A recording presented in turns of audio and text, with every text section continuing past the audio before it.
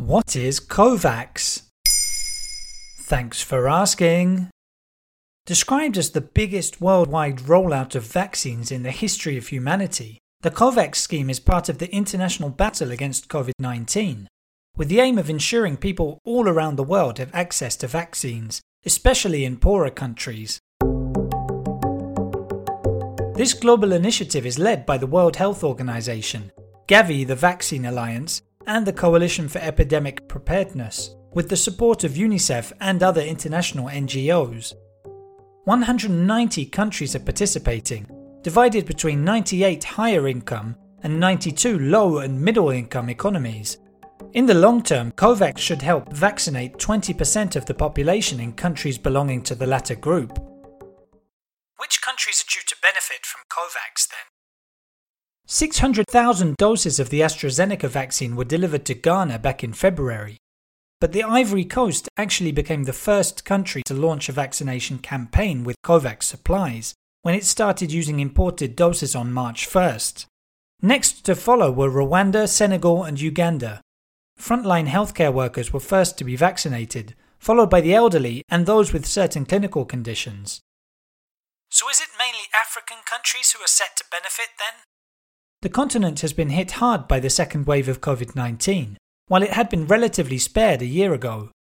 In late February, Africa passed 100,000 recorded COVID deaths, but the true figure is likely much higher. The scheme should account for 500 million doses provided by the end of June, with that figure rising to 2 billion by the end of the year. India, Pakistan, Brazil and Colombia are among the other countries due to receive vaccine doses within the next few months. Interestingly, India is both a COVAX contributor and recipient. Donations alone won't be enough, so countries will need to also buy vaccine doses for the rest of their population. This will be done gradually, according to each country's objectives. For example, Nigeria is aiming to vaccinate 70% of its adult population within 2 years, but the country will only receive 16 million COVAX doses, which clearly isn't enough for the entire 220 million population. Who is donating all the COVAX vaccine doses? It's mainly the G7 and G20 countries, along with a few others helped by health organisations and vaccine producers. For example, the EU contributed €850 million to COVAX, while the UK donated £548 million. The United States pledged $4 billion, after Joe Biden reversed Donald Trump's decision not to join the scheme. The Serum Institute of India is the main producer for the AstraZeneca vaccine and the main source for COVAX. Meanwhile, the Pfizer-BioNTech vaccine is also being used, but at far smaller quantities, with 1.2 million doses projected for the first quarter of 2021. What challenges does the COVAX initiative face? Many of the countries receiving COVAX vaccines have security and infrastructure problems. Donated vaccines are transported by air and have to be stored at cold temperatures.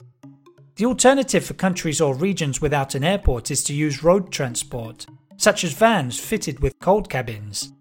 The hope is COVAX will help kickstart the economy of the countries it's helping to vaccinate and end the tougher stage of the pandemic. There you have it.